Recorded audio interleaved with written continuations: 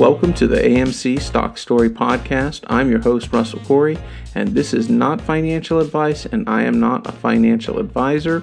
This is solely for entertainment purposes as I talk about my experiences of investing in AMC stock and becoming an AMC ape. Episode 48, Idea, Passion, Plan.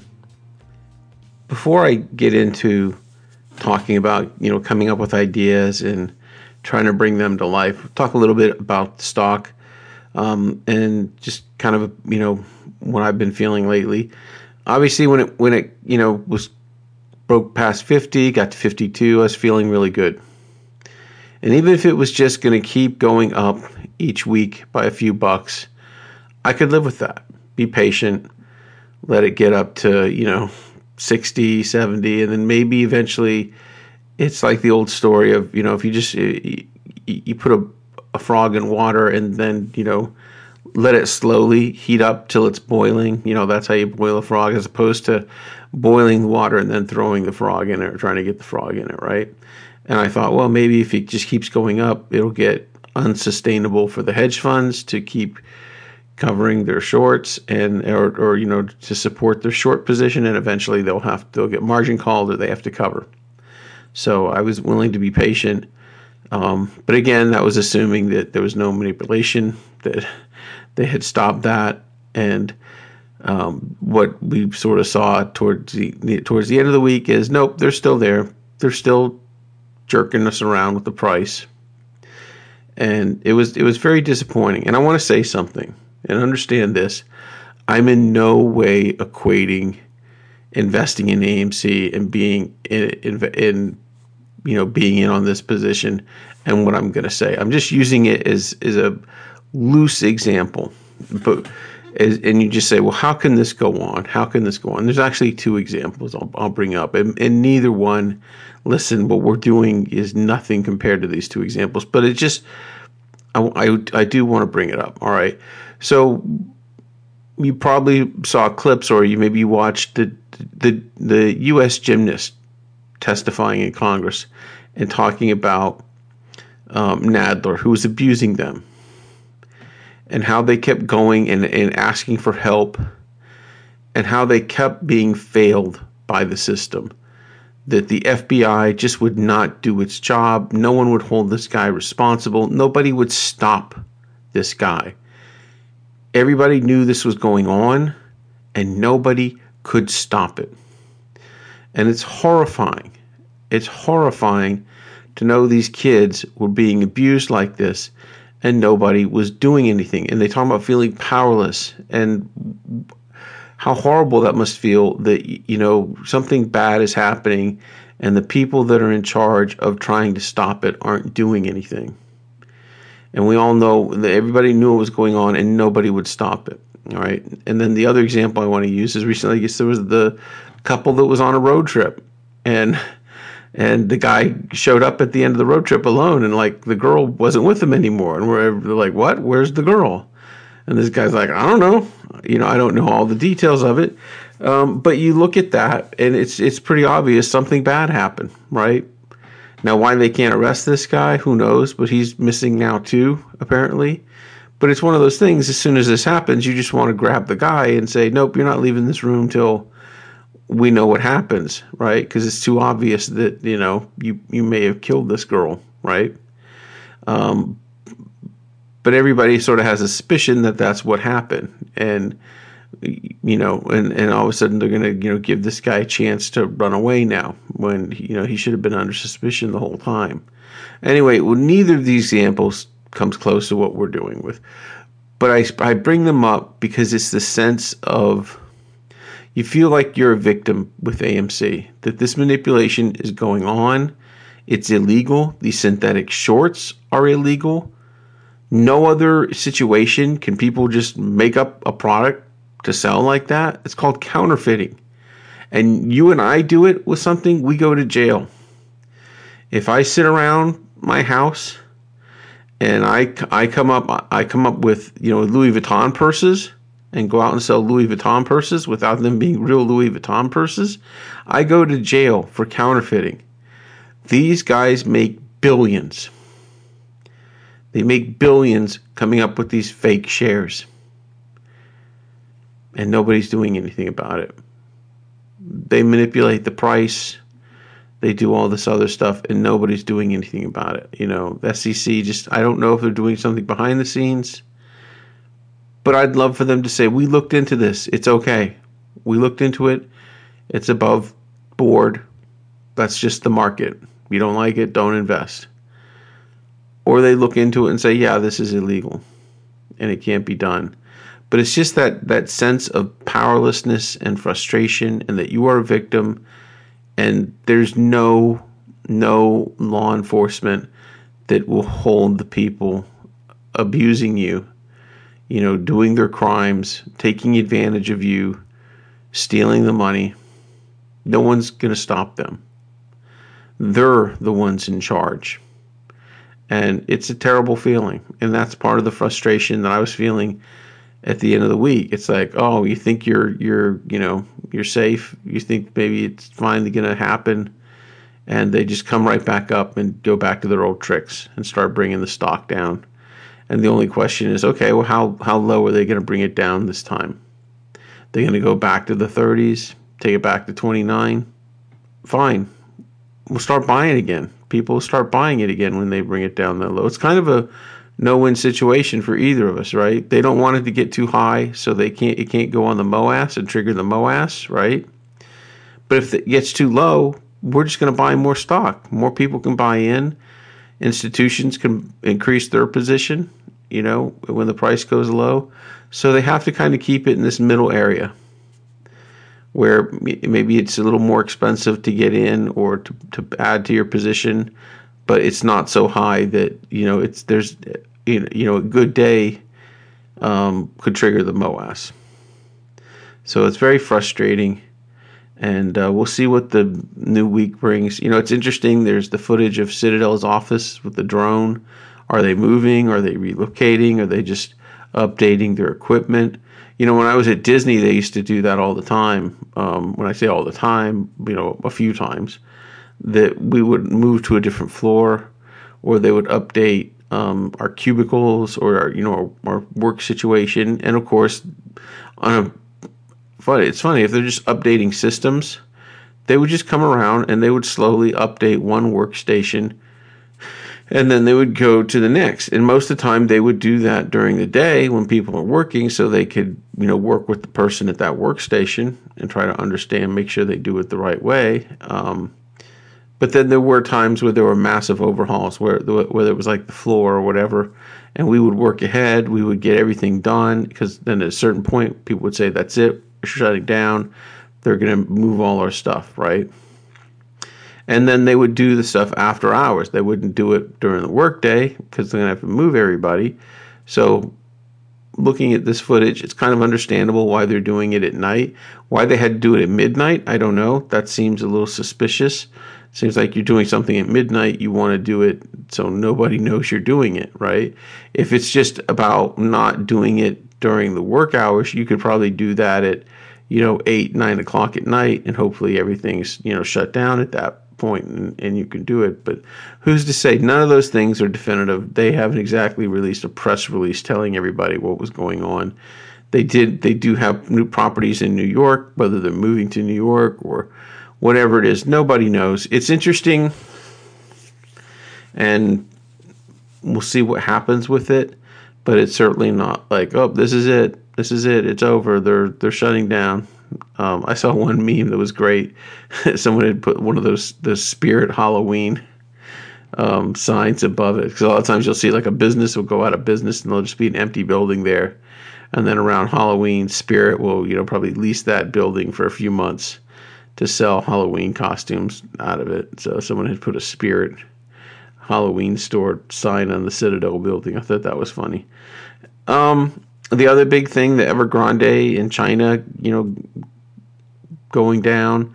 It'll be interesting to see how that impacts the U.S. market. It wasn't huge on Friday. It didn't really do much damage, I think, on Friday. But we'll see this week if there's more fallout from that. I don't know. Obviously, I think our movement needs help. I don't think just investors now coming into it are going to do the trick. I don't think there's it seems to have cooled off a bit.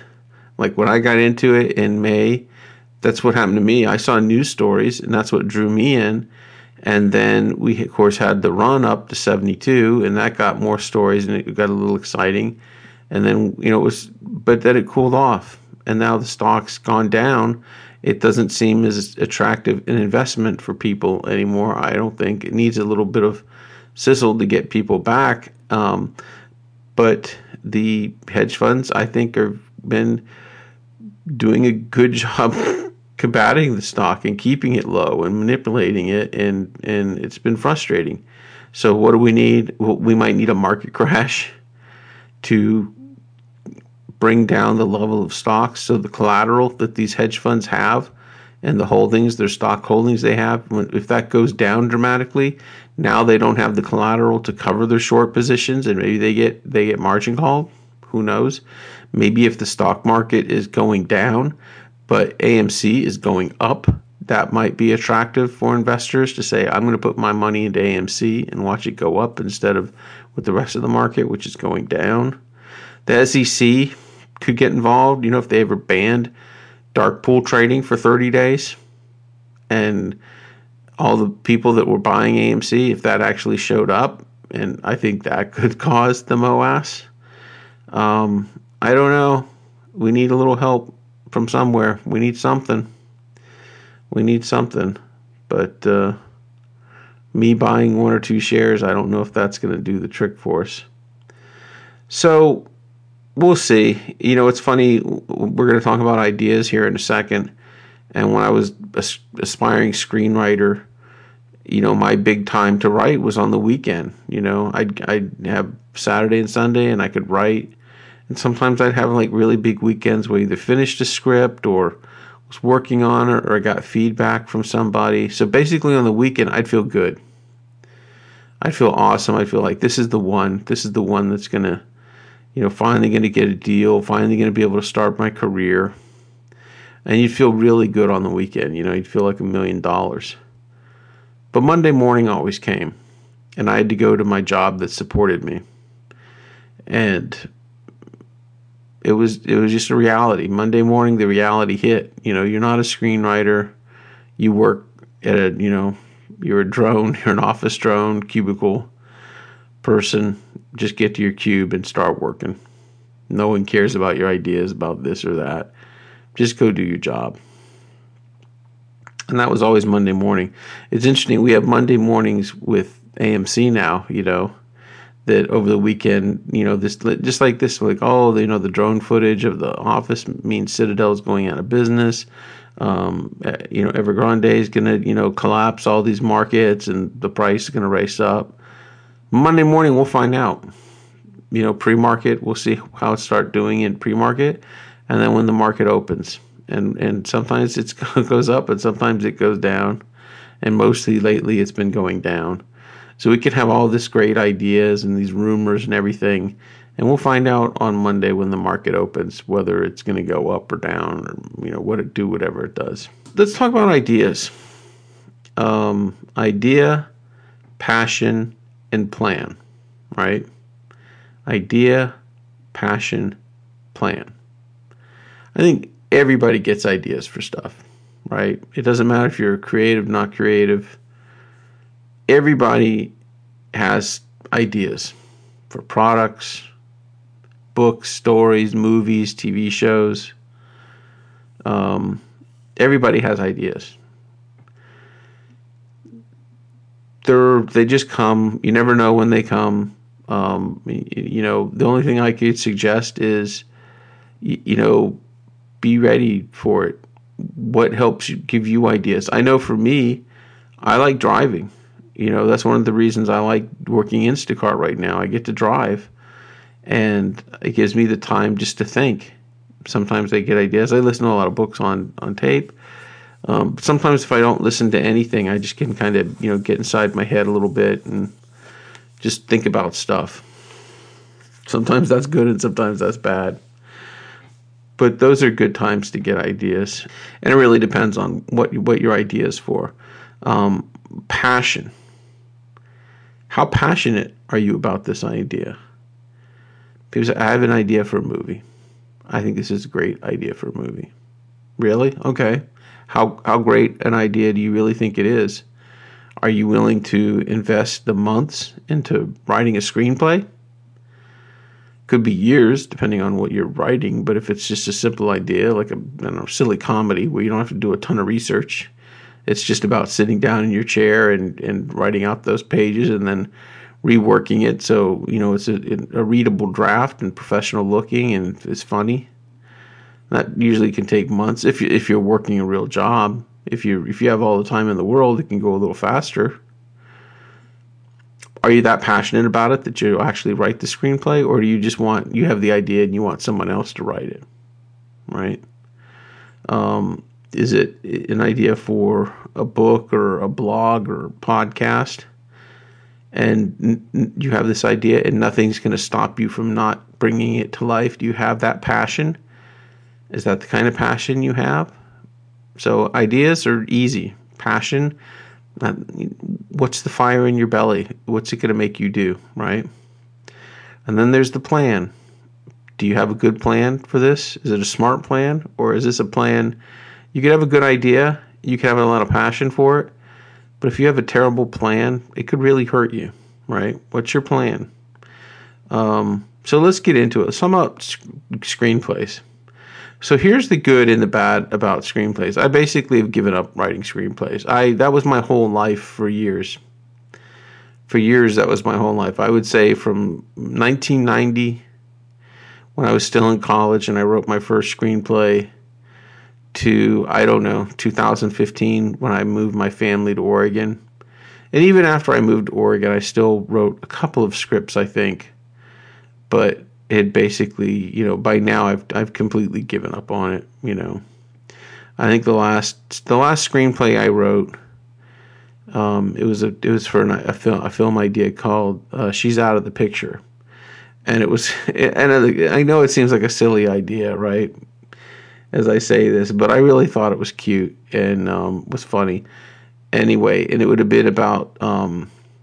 It's kind of like a mannequin idea, splash idea, where there's a guy sees an ad, right? It's a model in the ad, and he basically falls in love with the girl that's the model, right? And he sees this picture. He always sees this picture at Target, and he loves it. And he notices that it's gone, and he's like, he kind of asks because I think he wants the picture, right? He says, "Hey, what do you have that picture in the back or something?" And they say, "Well, we threw it out, And he goes in the back and he actually saves this picture from the garbage can. And just because it's movies and it's magic, the girl comes out of the picture, right? But here's the thing: she's an advertisement, so the only clothes she'll wear, and it's a girl that's advertising like a ski outfit, right? So the only outfit she'll wear as she's come into the real world is her ski outfit. And not only is that the only outfit that she'll wear, she's constantly, because people notice her because she's walking around in a ski outfit, but she's gorgeous, right? That's the trade-off. What if you had a girlfriend who's absolutely gorgeous, right?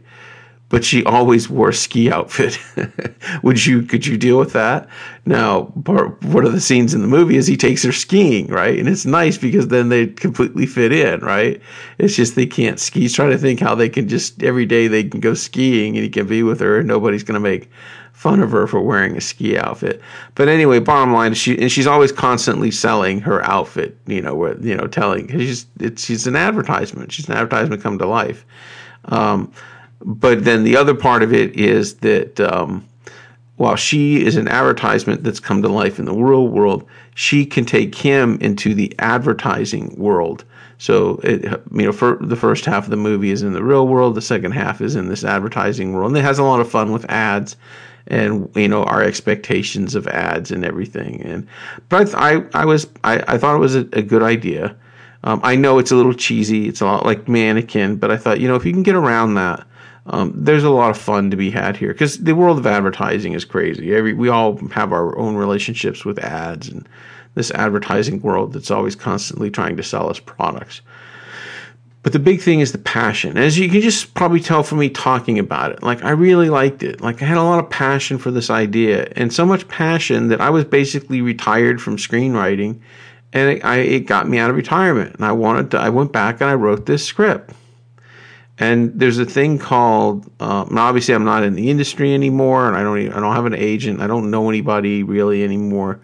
But there's a service called Pitch Fest or Virtual Pitch. I think it's Virtual Pitch. And there are some industry people, development people, you can pitch your idea to see if they'll read your screenplay, right? And you pay this service, and you basically submit them. Like a lot of people don't want your idea. They don't want to read it. If you send them an email, they're going to say, I'm sorry, we don't take outside ideas, right? Well, these are people that say, okay, I'll listen to your idea. And these people could be genuine movie producer, or they could be just a complete joke that signed up for this thing, and who knows if they get paid for it or not. I don't know exactly how that works. But it literally could be someone like me, calling themselves a production company, and they just look at pitches from people, and they don't have the money to buy your idea or, give you any substantial amount of money. But if they really like something, maybe they would say, well, let me shop it around for you. But anyway, it's better than nothing, I guess. And it's not cheap to do it. Each pitch, is generally about $10, $10 to $15, depending on what kind of package you buy. So it's not that cheap. But it's a way to submit your idea to people just to see if someone will read your screenplay. And I got a few people to read it. And of course, COVID hit and shut everything down. And the people that agreed to read it, I never heard anything back from. And it just kind of died. I did end up making it an ebook. I just converted the screenplay into an ebook. So you can find it on Amazon if you go to Amazon. And she's out of the picture, Russell Corey. You can find the picture of actually the girl that I pictured as the person, the ski bunny model. And anyway, so you can see that on Amazon. It has not sold a lot. I don't know if anybody's actually bought it, but every 3 months I can have free downloads of it for 5 days. You get 5 days of free downloads every 3 months. You can do 5 days in a row. You can space it out for those, a day here, a day there. And that's all I do with it. It's just fun to see people downloading the book, the screenplay. And you think, well, hopefully they'll like it. Hopefully they'll get a kick out of it, right? So that's my idea, my passion, and my plan. My idea was, all right, a girl comes out of an ad, and she's like a real advertisement. She's beautiful, but she's going to, the trade-off is she's an ad. She's always trying to sell the ski outfit that she's in, right? The passion I had for it was I actually really liked it, and it was enough that I actually wrote the screenplay. My plan was I'm going to write this screenplay, and I'm going to pitch it to people on Virtual Pitch, and if it gets picked up, someone shows some interest, great. If not, then, forget it. It's over, okay? So the problem with writing screenplays is that a screenplay is just a blueprint for a movie. And you're essentially saying to somebody, here's an idea for a movie. Please give me several $100,000 for my screenplay. And then please, help yourself to spend several $1 million actually bringing this movie to life, And these movies these days, a cheap movie could be $1 million. Expensive movies could be, $200 million, right? So not a very, very expensive business making movies. So my advice, if you have ideas for screenplays or movies, I'm going to say, here's the good news and here's the bad news. I'll give you the bad news first. No one wants your screenplay. You got an idea for a movie, you're going to write a screenplay and you're going to pitch it to people or send it to people. Don't waste your time. They don't want your movies. It's funny, there's an old movie called The Hustler, Paul Newman, black and white. Jackie Gleason's Minnesota Fats, and Paul Newman's the young hustler on the up, and Jackie Gleason's Minnesota Fats, and he's the established, pool ace, and Paul Newman shows up to town, and he's going to play, Minnesota Fats for money, and he's in the pool hall, and one of the locals comes up and starts feeling him out, and he quickly understands the situation. And he tells the guy, go away. The Fats doesn't want your money, And that's how I feel about it. Hollywood doesn't want your ideas. They don't want your screenplays. And of course, I tell you this, and you go off and have a great career. It's possible, but boy, it is a tough racket. It is a tough racket. And I would say don't bother. You're just going to waste your time. That was my experience, right? And I'm not saying that to be bitter or angry. I just say it as reality, that it's very hard. It's just like any other business. Come up with an idea for a product and send it to the company and expect them to spend millions of dollars to bring your idea for a product, you who have never, brought a product for that company to life or don't have a track record, and your idea is the one that they're going to invest millions in to bring it to market. That'd be ridiculous. You don't. That's not realistic. Or what if it's an architect, or a builder, and you say, hey, I have an idea for a house here. Here's my idea for a house. Go, please build it for several $1 million. Now, I've never built a house, but please build my house for. It just doesn't make sense. Okay. Now, here's the good news.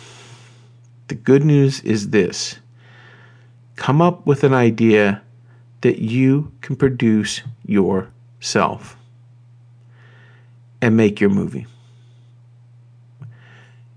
These iPhones, these cameras, the software editing equipment that is out now is absolutely amazing. The social media platforms you have to distribute your idea on YouTube or any of these other channels, Facebook, Instagram, whatever, TikTok, the ability to reach an audience is amazing.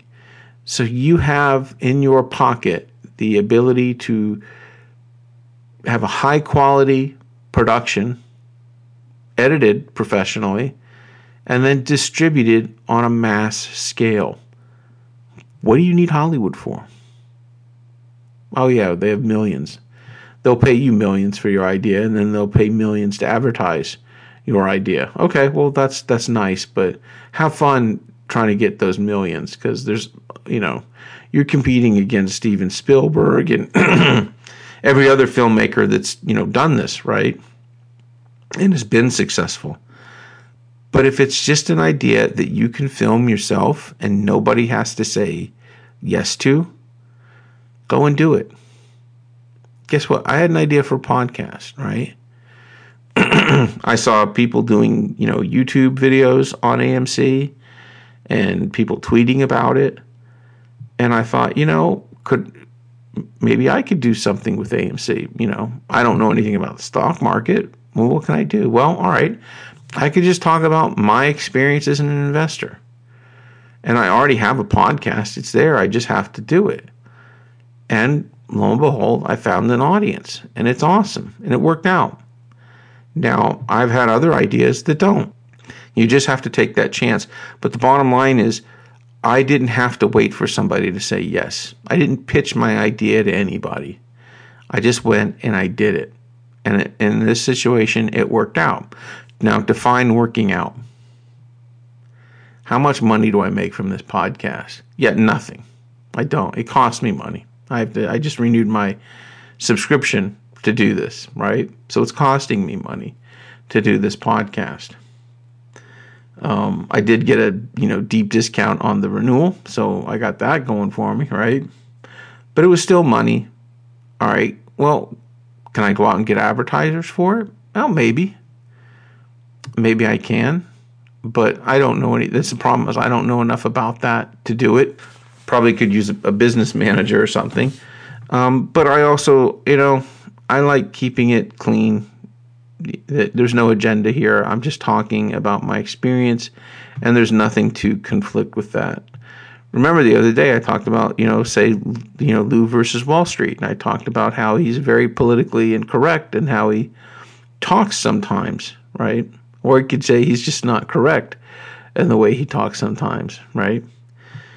And you think, well, what are you going to complain to his advertisers? He doesn't have any advertisers. His corporate sponsors, he doesn't have any corporate sponsors, So he doesn't have to worry about that stuff. And I suppose there's something to that. Would I like to have corporate sponsors? Yeah, probably. Why not? I could use some money. I could definitely use some money. Trust me. But I don't have any of that right now. Who knows? Maybe in the future. I don't know. But right now, I'm okay without it. But I'm passionate about this idea, and I'm grateful that there's an audience. So I keep doing it. I had an idea for a podcast. I was passionate enough to actually do it. Here's where the passion comes in, right? I mentioned I have the other podcast, the Stories for Kids podcast. And I love that podcast, and I like coming up with stories for kids. It was really hard to do that every day. I had a stretch during the summer where I was producing a lot of podcasts, but there's times months will go by before I do a new story and post it on the podcast. And what happened was somebody noticed this, and that does children's stories podcasting too. And I guess they were buying up podcasts from people that do children's stories, right? So I got an email from this guy out of the blue saying, "Hey, I noticed you haven't done any podcasts in months. Would you be interested in selling your podcast to me?" And that reawakened my interest in the Stories for Kids podcast. And so I said, "Well, I wasn't really thinking about selling it, but I'm open. What's your offer?" And he basically was going to pay me $1,000 for my podcast, right? And I said, "Well, give me some time to think about it." And I thought about it, and the truth was, so I started doing some new podcasts, and there was an audience that when I would do a new story that, hundreds of downloads if it was a new podcast each day. And it's something I would do with my kids. And they're both very young right now, but I thought, who knows the age we're moving into, right? Of social media and doing all this stuff, and what the value of a podcast that has an audience will be.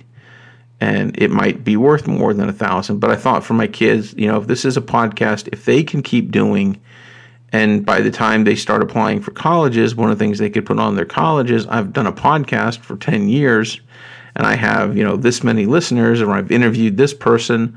I thought it could be a really good asset for them in the future too.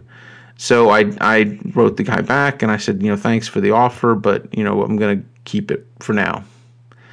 And then, of course, I stopped doing podcasts. So I haven't done a new story for the Stories for Kids podcast in a while now, because it's these podcasts are nice to do because I really just talk about my feelings. I put a little bit of time trying to organize the idea, but not much. I just kind of talk about how I feel and what's going on, right?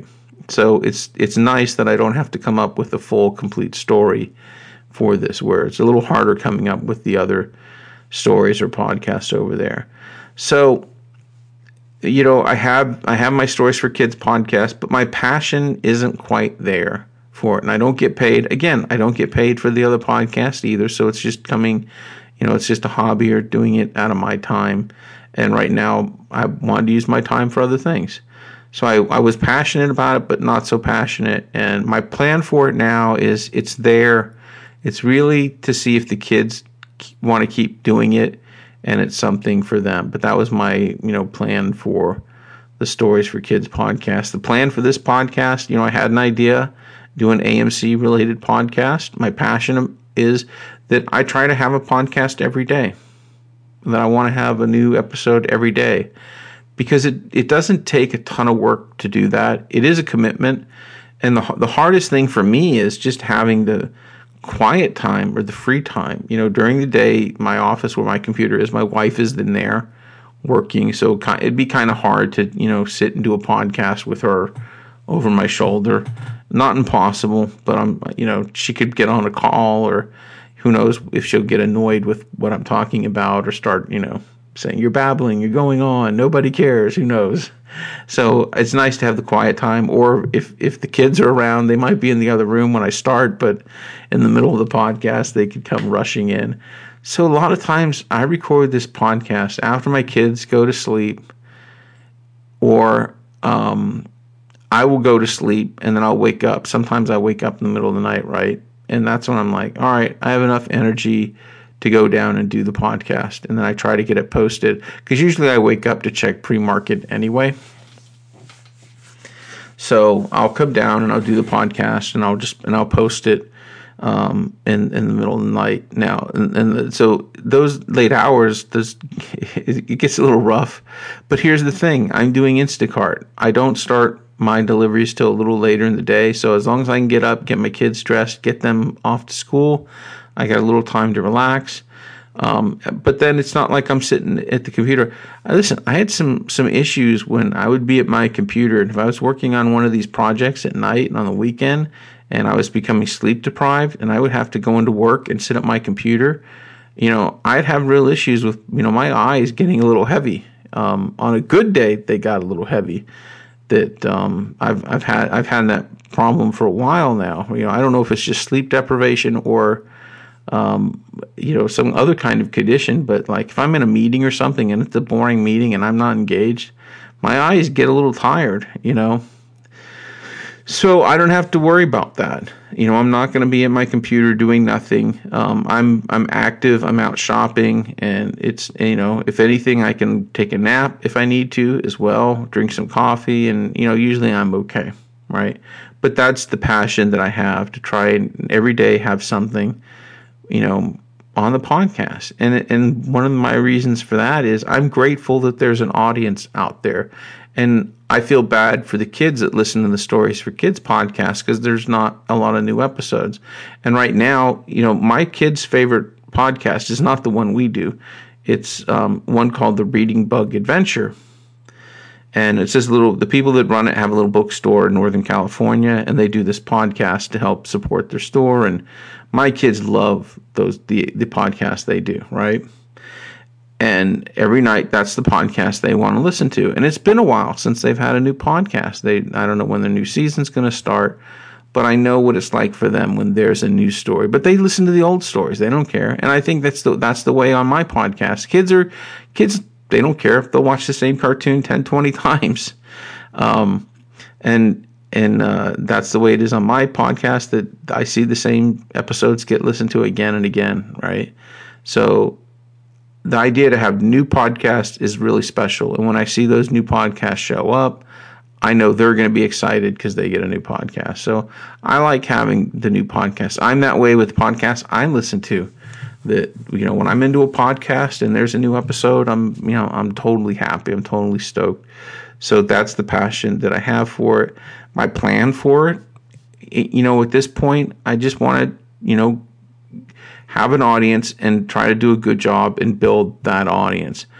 Whether financially it will work out, I don't know. I think if you can generate an audience and prove that you have that audience, then that could be, attractive to advertisers.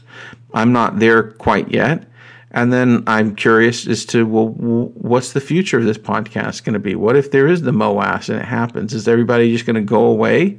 Because, it's done. I don't need to listen to it. Or is there going to be a larger story after that? What do you do with the money? What do you do with your success at that point? Is it then worth, keep coming back or being a part of this community? And that's the way I feel, that I think there'll be a story after the MOAS. And hopefully it'll be a good story about how we can change things and do things. And this is a place you can come to because you've been here from the beginning. This is an APE podcast. This is an AMC Investor podcast. And right now we're waiting for it to happen, right? And we're sharing those feelings. And this is just a way to hang with somebody who's going through maybe the same things that you're going through. And once it happens, there's going to be a whole new issues that we're going to be going through, right?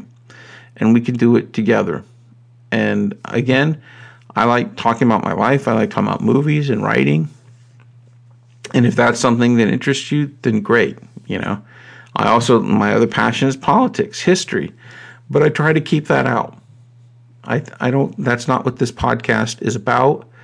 And if anything, that's one of the things that I like about the AMC 8 movie is that I'm probably teaming up with people that I would disagree with politically. And sometimes I see that, and sometimes I have no idea. But I like the fact that we're working together to achieve something. And I don't want to ruin that by going on political rants every podcast, even though I feel perfectly justified in my rant. Now, there are some truths that I stick to and I'll stand up for. Look, I believe you should treat people with respect.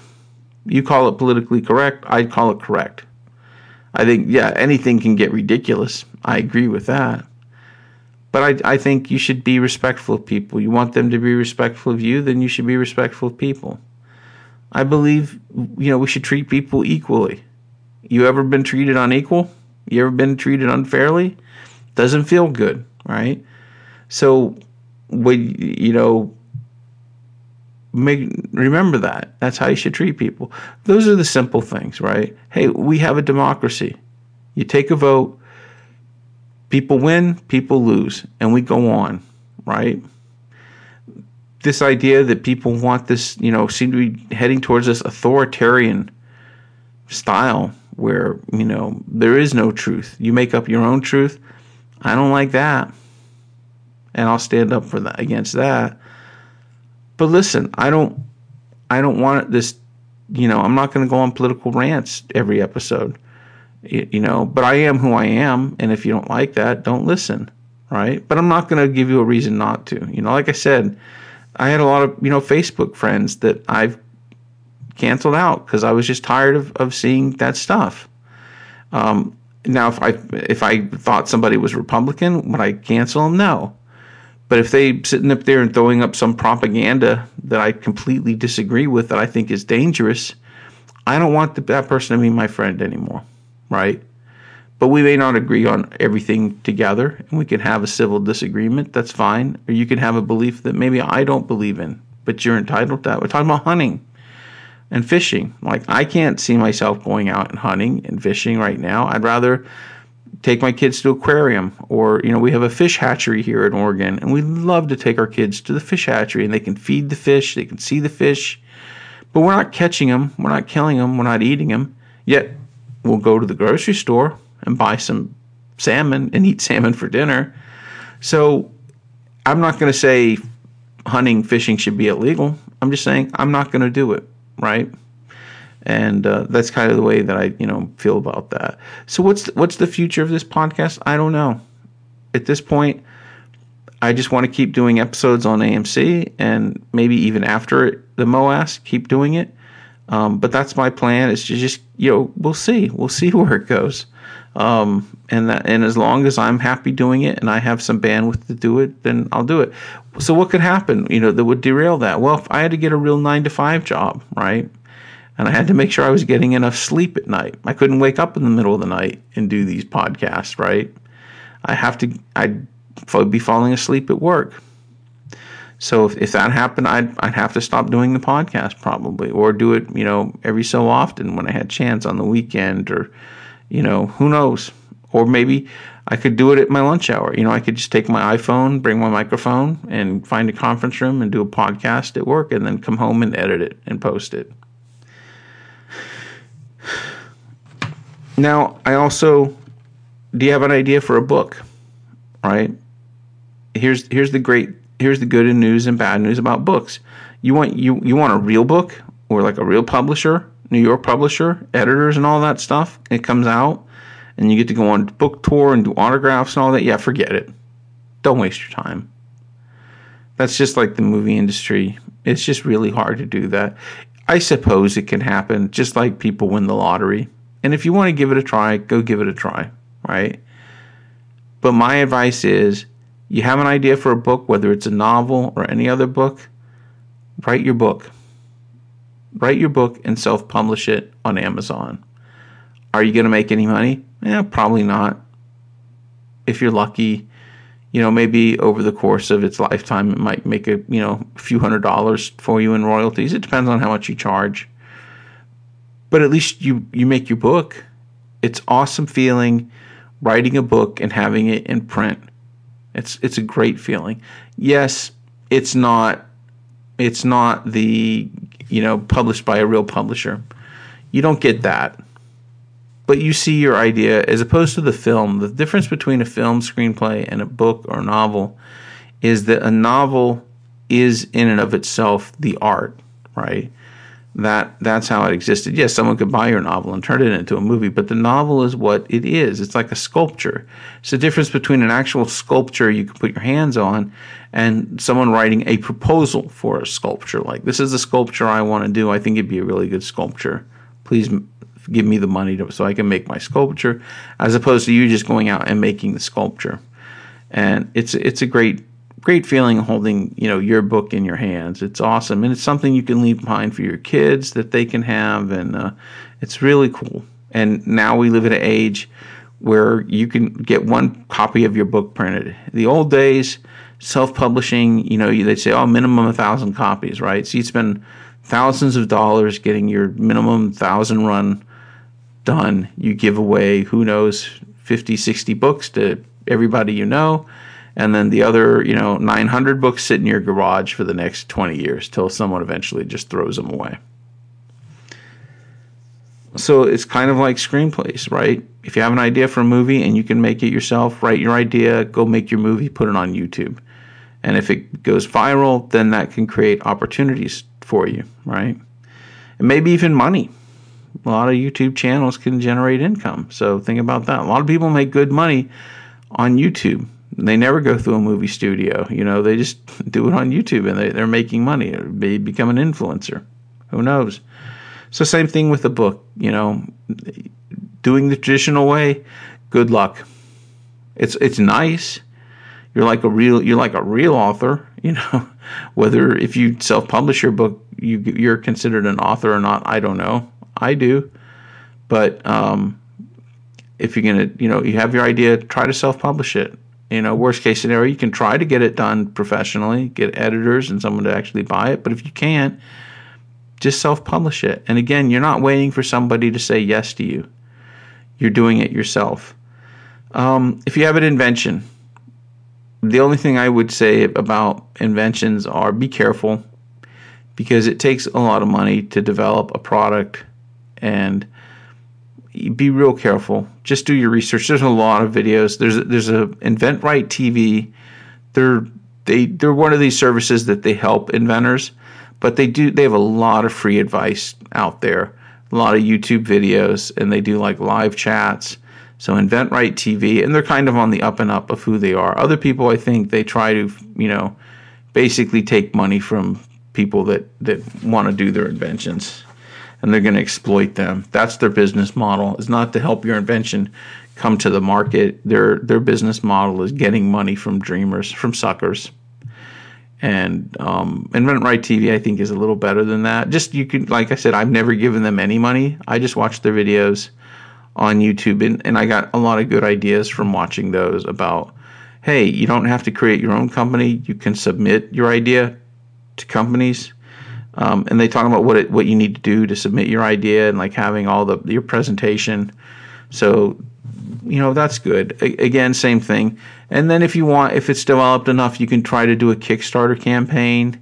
The only thing I would say about a Kickstarter campaign is it's better if you have your audience ahead of time, because I think if you just launch your campaign on Kickstarter, I don't think many people just go to Kickstarter and just start looking at things. Well, who can I give money to today? I think there's some people like that, but mostly the idea has to go. You have to have an audience, or build your idea and have an audience ready to go, and then do your Kickstarter. Because if people don't know about it, then no one's going to back your idea. And if you think you're going to get run Facebook ads to get people to go to it, this internet advertising can be very expensive, and you quickly outspend yourself. But that's the way any business is anyway. Any business you start, any idea you start, you're probably going to be paying more in the beginning to try to get it up and going. That would be my only caution about that is again, you might have an idea for a product and you have the passion to actually make a prototype or to be able to go into production on it, and just be careful on your plan that you don't mortgage your house for this product and it's not successful, and now all of a sudden you've got $100,000 in debt that you can't pay. Like, I've watched a lot of episodes of Shark Tank, and they start talking to people, how much money have you invested in this? And you hear about what people have invested or how much debt they have. It's a little scary. So all the inventions that I do are very small scale, and it's still not cheap. and I don't always make the best decisions because sometimes I get ahead of myself, and I've had to learn some lessons the hard way. Maybe that's you pay money to take a class, and sometimes you can pay money in real life and learn a lesson too. So that's the way I look at it, that, if I make a mistake or I overspend, have I learned a lesson? Is that what I paid for? So say, for instance, on the Velf, I paid, I really only want to pay $50 in Facebook ads. And then I didn't turn the Facebook ad off, and I owed, I doubled the next day it ran again. So I ended up owing $100 in Facebook ads. But and I didn't get a lot of business from the Facebook ads, but I learned about my product. I learned that it was going to be some resistance to it. People didn't want to put Velcro all on everything they owned, right? Which wouldn't necessarily be the case, but that's what people thought. That was their impression the first time they saw this product. So that's what I took from it. That it wasn't a complete waste. I just paid $100 to learn more about my product and the public's reaction to it. And if you look at it that way, maybe it was money well spent. If you just looked at it did that $100 generate $1,000 in people backing the Velf? No, it didn't. And if you look at it just purely like that, it was complete failure, a complete waste of money. But if you look at it like, how much did I have to pay to learn some key things about my product? Maybe it's not so bad. So, again, I had the idea for the Velf. I was passionate enough that I was able to develop it and got my prototype, and I was able to, get to the point where I could produce these myself, basically. And I had a company that was interested in it, and that helped give me strength. So, but when they said they weren't, my plan was, I'm going to do a Kickstarter. I want to see what the public's reaction to this is. And it didn't work out so well. I'm glad it got funded. It's funded now, and now I have to send my Velfs out to the people that backed it. But quite honestly, it's probably going to go on the back burner for now, especially while I wait to see what happens with AMC. But I really want to see the people that backed it. Hopefully they'll give me feedback. And do they like it? And do they become passionate about it? Or is it just like, meh, it's okay, but I don't use it anymore. Do people keep using it? Do they like it? Or do they put it up and it just sits there empty and they don't even use it anymore? So who knows? And just getting back into like whether you want to do a blog, whether you want to do Twitter or a book or anything like that, the other advice that I would give you is try to specialize your idea. I think one of the great things about this podcast is it's AMC. It's targeted to people that want to invest, that are AMC investors. Now, in some ways that limits the podcasts reach to people, but by targeting it, it's easier to find that audience. So if you want to do a blog or a YouTube channel or a podcast, and you just want, like, this is my podcast, I talk about everything, it's going to be harder to capture that audience. Whereas if you do a podcast, it's about real estate, or it's about, murder mysteries or unsolved crimes, or, especially one of these subjects that people are passionate about anyway. Or if it's a TV show, a hit TV show, or a movie, it's easier to find that audience, or for people to find your podcast if it's kind of a niche idea. It may limit the growth of that idea, but at least you can get it going. And that will help too. So anyway, I hope you have your ideas. I hope you have your passion to try to, bring your ideas to life. And I hope you have a good plan that can help you bring these ideas to life. The thing that I would stress is we live in an amazing world today where if you have an idea for something and you have the passion for something, you can have a plan to bring it to life, whether it's a podcast like this, whether it's a self-published book on Amazon, whether you want to start a Twitter account, or you want to do a TV show on YouTube that you can produce your episodes yourself. We live in an amazing world where you can bring your ideas to life, and you don't need the gatekeepers that were traditionally there, that were the access to the production, the means of production, the cameras, the editing equipment, right? And most importantly, the audience. They were able to, they would get your film into theaters. They would get your show broadcast. You don't need that anymore.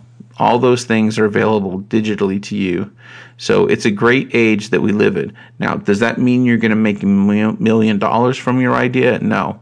And if that's your idea, you just want the $1 million, you want to be rich, who knows, invest in the stock market or come up with an idea, for a business, or slowly buy real estate. There's easier ways to make money than thinking you're going to come up with $1 million idea for a movie or a book, or a podcast. But if you're just happy, if you're passionate and you like it, we live in a great age where you can bring things to life. So I hope you have your ideas. I hope you have your passion, and I hope you have your plan, and I hope you can bring your projects to life. So the market's going to open back up soon, and we'll have maybe another chance to make some money. And then who knows what we could do if we have this money to bring some of these ideas to life on a bigger scale. And who knows? So we're all just going to be waiting for the MOAS, and maybe that will be the next episode of the AMC Stock Story.